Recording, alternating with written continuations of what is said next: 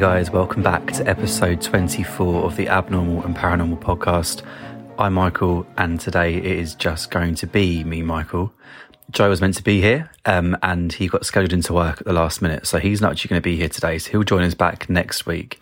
And the episode I was going to do with him, I'll save for next week as well. But this week, what I thought we'd do is just go through a few stories that have been submitted to us by you guys that I've been banking up for a day, just like this one. So I'm going to go through those now with you. Before I do that, the business, you can get in touch with us via email on abnormalandparanormalpodcast@outlook.com and through Instagram and TikTok at Abnormal and Paranormal Podcast. So what I'm going to do today is go through each story, give my opinions at the end of each one, and just move through them. It'll be a shorter episode than normal, but I'm sure we'll have just as much of a good time. So story one, guys, is called Little Hands. I've never lived in a haunted house, but my mum did as a teen. Other houses on her street had strange things going on too. A few homes away from her lived a family. One night the daughter went to bed with a bad headache. The next day she was dead. She had passed away from an aneurysm. After her funeral, the family went away to get their minds off the tragedy, and the father asked my uncle, my mum's brother, to check on their pets. My mum and dad, who were dating at the time, went with him. My mother had heard there was a grand piano and she wanted to play it. My dad was studying to be a veterinarian. After entering the house, my uncle and my father headed to the basement to see the animals, and my mother went to the piano on the ground floor. She was playing it when she felt something brush her ankles. She thought a cat must have left the basement and walked past her. She kept playing, and then she felt it again. She looked under the piano and saw nothing. When she started again, she felt hands clasp her legs tightly. She dashed to the basement door, called my uncle and father, and waited for them. Back outside, my uncle could tell my mum was rattled and asked what was wrong. She told him what had happened, and he turned white. He told her the daughter who had died used to play a game with her father. When he played the piano, she'd crawl underneath, grab his ankles, and push his feet up and down on the pedals. Oh, guys, that's story one. These are the kind of things that actually give me the chills. Like, if it was an animal, like in my head, if it was an animal, it's kind of like, okay, I wouldn't be as freaked out, I don't think, if I knew it was a cat or a dog that had passed on. But the fact it's like a human crouching under a piano, grabbing at your ankles, just gives me the absolute shivers. Like, I don't know what it is about humans being scary than animal ghosts. I don't think I'd be freaked out if I saw a dead dog or a dead cat, like a ghost of one, at all. Like, for me, the whole human aspect's more intentional. Like, it just freaks me out so much more. And it's the little things like that where it's more subtle and less over the top that actually really freaks me out. Like little subtle things like being touched or being tickled or just catching something at the corner of your eye. But the fact you're being touched at all, like that next level, that contact is just like another level of not okayness. And I would be out of there like a flash. So thank you so much for that story. Story two, I have called The Phantom Patient. The ambulance company I used to work for had a haunted ambulance, Rig 12. A lot of EMTs had stories about it, but I never put much stock in paranormal stuff. That is until I had my own experience with Rig 12. My partner and I were working in a rural community at 3 a.m. and it was pitch dark and completely quiet. We were both dozing. I was in the driver's seat and she was in the passenger seat. I woke up to a muffled voice, but I thought my partner was talking. I told her I was trying to sleep and closed my eyes. I distinctly heard a male voice say, "Oh my God, am I dying?" Followed by a few seconds of heavy breathing. My partner and I sat up and looked straight into the patient compartment where it sounded like the voice had come from. Things were quiet for a couple of seconds. Then we heard the click of an oxygen bottle and a hiss as if it was leaking. I turned on the lights and we ran out of the rig. I thought a transient might have climbed in there whilst we were asleep as we opened the rear doors. No one was there. I checked the oxygen bottles and neither were opened. We didn't sleep much after that. Well, not surprised. Again, hearing a voice is just as scary, if not more so, than like feeling something. Like for me, just seeing a ghost is one thing. That would be terrifying. But to hear it or feel it is like another level of just like intent, and it's like just too much. Especially being in a hospital, like an ambulance, like you can imagine there's a lot of trauma trapped in that ambulance, the amount of stuff that must go on, the things they might see, and the kind of situations that would go down. It's not surprising that there's some trapped sort of residual energy. And to hear somebody, like, oh my God, am I dying? Is something that I'm not really surprised to hear. Like, obviously, if you're passing away, I can't imagine that you're going to be okay with it straight away, and you're going to have your head wrapped around it. So you probably are in shock and you're confused. The oxygen bottle hissing, that noise is just another level again. The oxygen tank was completely fine. There was nobody in the back of the ambulance. It's just like, it's the little things, you know? Again, great story. Thank you for sending that one in to us. So story 3, guys. My neighbour Diane and I had a playful poltergeist for years, and we called it Billy. Okay, first of all, let's not be naming ghosts. Let's not encourage these things to be lingering around, giving them pet names. This would actually, like, if I had a ghost in my house, when I was younger, I had a dream, like a recurring dream. I think I said this in episode 1. And I have a ghost. I get out of bed, I go to the top of the stairs and just shout, "Oh, ghosty, you can come out now." And the cupboard door would open on its own and then just slam shut. And I'd run back into bed. And then I'd wake up. But even calling it ghosty and giving it a pet name just made it sound so sinister. So calling a poltergeist Billy and letting it like, oh, no, just absolutely no. I'd come home and find something put in a weird place. Milk in a cupboard, toilet paper in the fridge, laundry detergent in the bathtub. Diane once called to ask if Billy had been around because she couldn't find a gallon of milk. We finally found it outside on our back steps. And sugar. Every morning, my sugar bowl was empty. When I'd had enough, I would point to Diane's home and yell, "Go see Diane." Within 5 minutes, I'd get a call from her. "Thanks a lot," she'd say. He'd gone and pulled shenanigans at her place. This occurred for the entire 2 years we lived there. No one believed us, not even our husbands. My mum thought someone was stealing from us when we were sleeping or out of the house. And my sister believed something was going on, but didn't know what. I still can't explain any of it. Ooh. Like, this is what I mean. You're naming this thing and playing games with it, sending it to other houses. It's playing games, hiding stuff, almost like, I guess it's like in a jokey way, and it's not sinister or like trying to scare you. But if you encourage this stuff, like, it just amplifies so quick, and you don't really know what it is you're playing with. Like, it might seem like a nice innocent spirit, and it's just moving some sugar or some milk or some toilet roll or some detergent. But it's like not much between that and it moving like a knife block or something. Like, I don't know. I just think, don't poke the bear. Like, if you've got a ghost and it's not going anywhere, obviously respect it and let it do its thing. But don't encourage this kind of stuff, you know. And it's mad that it was been sent to her friend's house across the street, and she'd call them 5 minutes saying, "Oh, thanks a lot." Like, she obviously something had gone down straight away. And it's also weird to me to think of ghosts sort of transiently sort of going from one place to another. Like, in my head, they would stay in a specific room or a specific building. I've never really thought about them going like to other parts of the street or another area, which I guess, why couldn't they? If they've passed on to another realm and they're able to come back from that realm to this realm, to that specific spot, what's to stop them from going from that spot to another?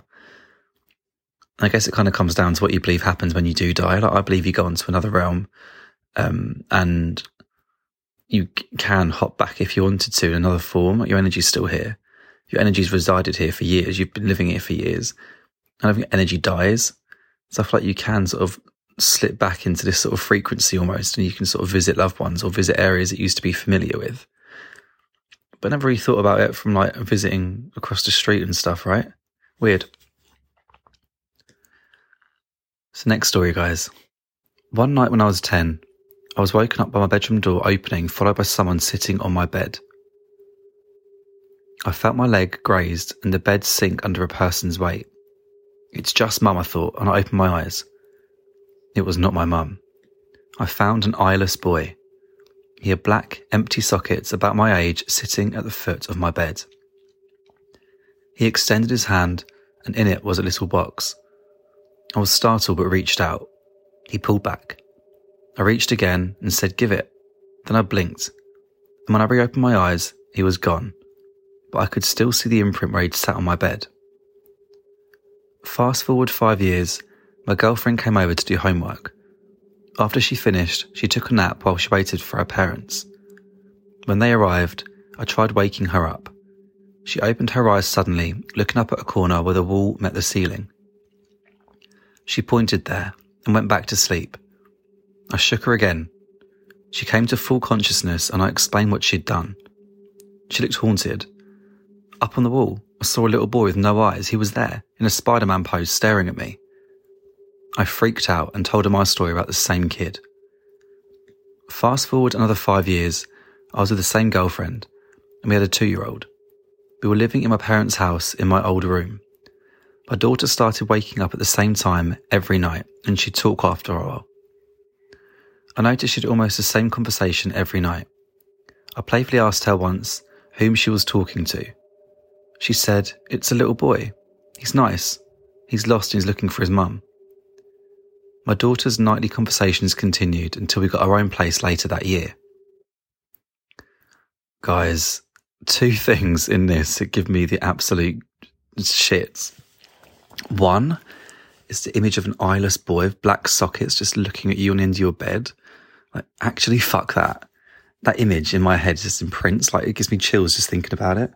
Like, I'm sat in my room now doing this, and I feel like I'm constantly just look around me, and I'm nervous. I feel so uneasy. Like, it's such a horrible, horrible image.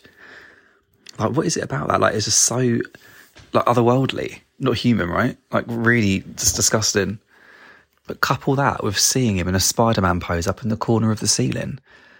A lot of time people say, like, you see demonic stuff or evil spirits up in the corners of rooms and the ceilings looking down. And even saying this now, I've got goosebumps. All the hairs on my arms are still on end. Like, it actually terrifies me. Like, just that image. Waking up in the night, looking up into the corner and seeing this dark mass in a Spider-Man pose. Come on. That is actually disgusting. Like, it makes me feel, like, physically ill. Like, literally got goosebumps. And it just obviously was residual in his room. It didn't go anywhere. Like, he saw it. His girlfriend saw it.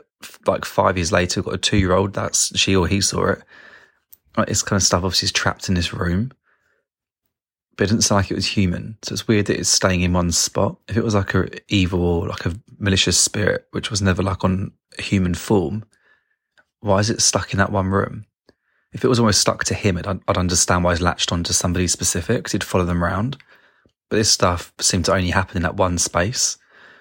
So, in my head, it's haunting the space, not him, but it's weird that an evil spirit would do that, because it doesn't sound like it's a human. And what's with the little box at the beginning? Like, honestly, like, I wish you could just grab it and open it and see what's in there. But then at the same time, do you really want to be risking him giving you a gift and you being in his debt and something, you know, going down? Probably not. It's probably a good job he didn't grab that. Okay, next story, guys. Here is a story that dates back to 1910, but almost any student at Huntington College in Montgomery, Alabama should recognise it. That's because the events that led up to it are said to have actually happened. As the story goes, in 1910, a young woman who was new to the school was known for her love of the colour red. Sadly, she was also known for being strange and a loner. As the first term got underway, the young woman grew increasingly isolated. Eventually, she took her life by slashing her wrists. Her body was discovered in a red gown drenched in blood. From then on, students and faculty have been reporting sightings of a young woman dressed all in red. She's appeared all around the college's campus. The figure dwelling in perpetual isolation is often cited as a reminder of the importance of being kind to one's peers. So this is like an urban legend, right? Like a creepypasta kind of thing. Like, it's kind of like a classic ghost story. Red dress, doused in blood. Like, if there's sightings of it as well from faculty and students, that's more like legit. I can't imagine faculty would make that kind of stuff up. And I guess if you are, it is a nice message at the end, I guess, like the importance of just being nice to each other and looking out for each other. And the poor girl, if that is a true story, then that's terrible that she felt the need to do that and felt like she was so isolated and lonely. And you never know when someone's feeling like that. So even just a kind word sometimes, if you see somebody's down, just a kind word or just a compliment, just to boost them, can make all the difference. So next story, guys. Huntington College is just one of the many haunted colleges in America. each with its own ghost stories. The next true tale comes from the University of Michigan in Ann Arbor. The haunting happened in 1972 at a party hosted by University of Michigan students living on Ashley Street. A 15-year-old girl, who probably had no business being there in the first place, suddenly felt a strange, bone-chilling cold. In an attempt to warm up, she went upstairs because heat rises, we guess, and that's when things really went awry.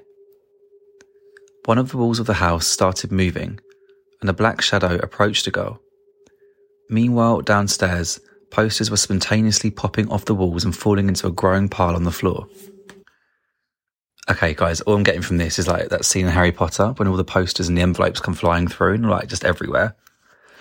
That's like the visual I'm getting from this. The girl wandered back downstairs where she found herself saying these strange words. The drugs and addiction were my fault, and I accept responsibility for that, but I was not that way deep down inside. I want to apologise to everyone involved for what I have done. What made those words even stranger was that the girl did not do drugs, let alone have an addiction. Her words didn't seem all that strange to the students who lived in the house. Before they moved in, the house had been inhabited by a man with a very serious addiction. The reason he no longer lived there, he had died of a heroin overdose. Has the ghost of Ashley Street made any more appearances? That remains a mystery. Okay, that's sad. Some guys lived there. He's a heroin addict, passed away. This girl felt a chill, went upstairs and come back reciting this little speech about the drugs. Obviously, he's trying to pass a message on, or he feels guilty or wants to try and clear his name, perhaps. The drugs and addiction were my fault. I accept responsibility for it. But I wasn't that way deep down inside. You're an addict. That's not what you want to be doing. You're doing it because you're addicted. It's an addiction. Like, it doesn't define you as a person. And he wants to apologise to everyone involved for what he done. It doesn't say what he done, but I'm guessing he obviously was an addict. So maybe he was stealing from people. Maybe he was just a nasty person to be around because he was just constantly on uppers and downers all the time. That's a sad story. Okay, so the next story, guys, is called The Ghost of Frederick Jordan. This real-life ghost story concerns a man named Frederick Jordan who held one of the most lonely and desolate jobs in existence. Jordan was the lighthouse keeper for Penfield Reef Lighthouse off the coast of Fairfield, Connecticut. Built in 1874, the lighthouse was primarily a way of warning ships of a treacherous, hidden reef responsible for more than its fair share of harbour accidents. In 1916, Frederick Jordan was the head lighthouse keeper. Tragically, he drowned in a boating accident just before Christmas 1916, when he was caught in a gale while rowing home to see his family. Ever since then, lighting and equipment malfunctions in the lighthouse have been blamed on Jordan's spiritual presence. But even more chilling is that keepers of the Penfield Reef Lighthouse often find the lighthouse logbook open to the day Jordan died. And locals have recounted witnessing an unidentifiable figure appearing on the water to help stray boats find their way to safety near the reef. Oh, that's sad. I mean, obviously it's a short story. He died there, and obviously still resides there, the logbook being kept open, and on the day he died, like a reminder that he was there. I mean, it is a very lonely job. I couldn't imagine being stuck in a lighthouse on your own. It must be so isolating, especially in them days, like before internet and so on. Like, you're just there on your own. You've got no way of contacting anybody. And if you want to get off that little island or little spit of land that he was on, you've got to row. And he's rowing through a storm, like clearly not a smart move. But yeah, it's sad that he resides there. Maybe he was happy there. Maybe he liked being there. Some people like the isolation, and that's probably why he stayed. But just a little reminder, the logbook keeps opening on the day he died is sad. Okay, guys, the final story today is called The Ghost Who Came to Play. This true ghost story might strike you more awe than eek, but only until you consider that we really have no idea what our four-legged friends can sense that we cannot. Can dogs see ghosts? Well, there are plenty of dog experts out there, including veterinarians, who will attest to the fact that there are lots of documentation that could support the notion that dogs can sense paranormal activity. Ask Jesus Aramendi, DVM, a senior veterinarian for Chewy. And then there's the fact that this story came to Reader's Digest directly from a well-known psychic medium, Christy Robinette, who has a strong record for using her ghost whispering skills to help detectives solve confounding cases. Marlene settled onto her side on the bed and patted Jack's pillow beside her, Robinette told Reader's Digest. A year had gone by, but Marlene was still adjusting to widowhood. Maybe it was crazy to think that after 40 years of marriage she would never adjust. Elma, the golden retriever, seemed to understand this from the very first. That cold, moonless night when Marlene returned alone from the hospital, Elma did something he'd never done before. He jumped up onto Jack's bedside and lay his head on the pillow. Jack would never have allowed it, Robinette pointed out, but Marlene didn't shoo him off. Instead, she lay down beside Elmo and let the peaceful sound of his snoring lull her to sleep. The next night was the same, and the night after that. Over the past year, it had grown into a comforting routine, but not tonight. Tonight was the first time Elma had left Marlene alone in the bed since Jack's passing. But hearing nails clicking on the wood downstairs, Marlene recognised the sound of Elma's requesting outsies with a sigh. Marlene made her way down the stairs to the foyer, but Elma wasn't pacing in front of the big oak door. Rather, he was dancing and wagging and wiggling and bowing, just like he used to when Jack came home from work. To Marlene, it felt as if Jack had just come home, and Robinette, who is known for a remarkable intuition about these things, believed that this indeed is what happened. Okay, that's a really nice story to leave that on. Obviously, the dog got excited that the owner, Jack, had come back and visited. He was excited. And obviously the dog kind of knew that Jack had passed on from the very beginning. Like it said, from the very first night that Marlene came home, he slept on the bed next to her to keep her company. And I'm such a believer that spirits and animals can hear and see stuff that we can't. I was having this chat with Joe before about spirits. And I was just like, look, who's to say that humans are us have been conditioned to phase out certain things and to block out certain stuff? Like you do with traumatic experiences, you can go and block out and just have real gaps in your memory. And what's to say that as humans, we've kind of conditioned ourselves to phase this stuff out? As kids see things all the time, right? And it slowly sort of disappears as you get older. Like a coping mechanism, I think. But obviously dogs and cats can't teach each other that. So they're just seeing this stuff like normal. And I really believe they do.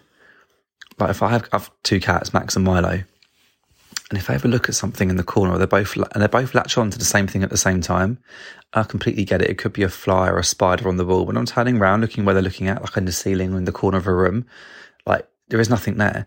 And as I've just said that, I've just flashed back to the story from earlier with the guy in the Spider-Man pose in the corner of the room, and that's actually just giving me the fucking creeps. Oh, next time I see my cats doing that, I'm getting out of that room. But yeah, I believe cats and animals can do that. I believe kids can see stuff as well. And it kind of goes back to like sleep paralysis for me. When you wake up in sleep paralysis, clearly your brain still thinks you're asleep, so it's not applying any of these filters over reality that we've conditioned ourselves to believe. And my thought is in sleep paralysis, you wake up and that's why you're seeing shadow people. You're seeing these ugly, hacky people over the bed leering down at you, just things in the room around you, because your body's not awake, your brain's not awake, or your body's awake, your brain's not. And it's not filtering out this kind of stuff. And that's my perception of it. And I think if you start to allow yourself to believe this stuff and let it in, you'll start seeing things like ghosts and spirits. And 100% believe that pets do this. And in this case, clearly, like the timings are just so odd. The fact Jack wasn't there, the dog started laying on the bed. And yes, I know Joe could say us because he wasn't there. The man wasn't there, so he took his chances, the dog, and just laid on the bed. But he's never tried it before. And then she went downstairs to see the dog, and it was all excited, wagging its tail, bowing and acting like he would do when Jack came home from work. I mean, it could just be a coincidence, could just be excited over nothing, but I mean, you know, the one night he's not sleeping in the bed and he's downstairs playing with what would have been his previous owner, the way he used to play with him.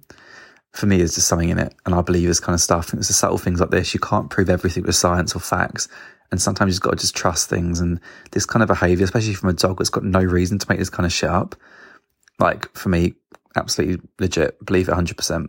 I know Joe wouldn't, I do. But what a great place to end it. But thank you so much for joining us this week, guys. Joe's really sorry he couldn't be here. He was gutted to miss out today. But he's back next week as normal. I've saved the episode for next week, so we'll carry on from there. Thank you to the listeners who submitted some stories. Some were from listener submissions and some were just from articles online that I found, just to bulk it out.